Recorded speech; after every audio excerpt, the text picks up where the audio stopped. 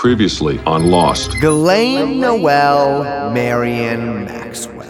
She is the 9th and youngest child of Robert Maxwell. Gigantically fat man. So he was spying for Israel. Not just Israel, he was spying for a lot of people. He was being investigated for looting the pensions of his own company. So he fell off his yacht. Again, we're dealing with a very large man. Center of gravity. Quite low. Everyone else had very contentious relationships with Robert. He horribly mistreated his wife. Ghislaine has pretty much done nothing on her own of any note. She was a party girl after Oxford. Ghislaine is an aggressive 3. She looked good in the mid-90s. She's a helicopter pilot, and she knows how to pilot a submarine. She dated one Count Gianfranco Osigona Mazzon from the Knights of Malta. Ghislaine Maxwell, the great love of her young life, was the grandson of Italian fascist leader who later then financed an attempted British coup orchestrated by Margaret Thatcher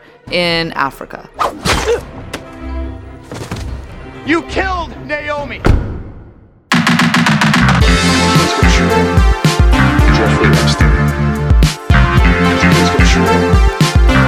Jeffrey Epstein.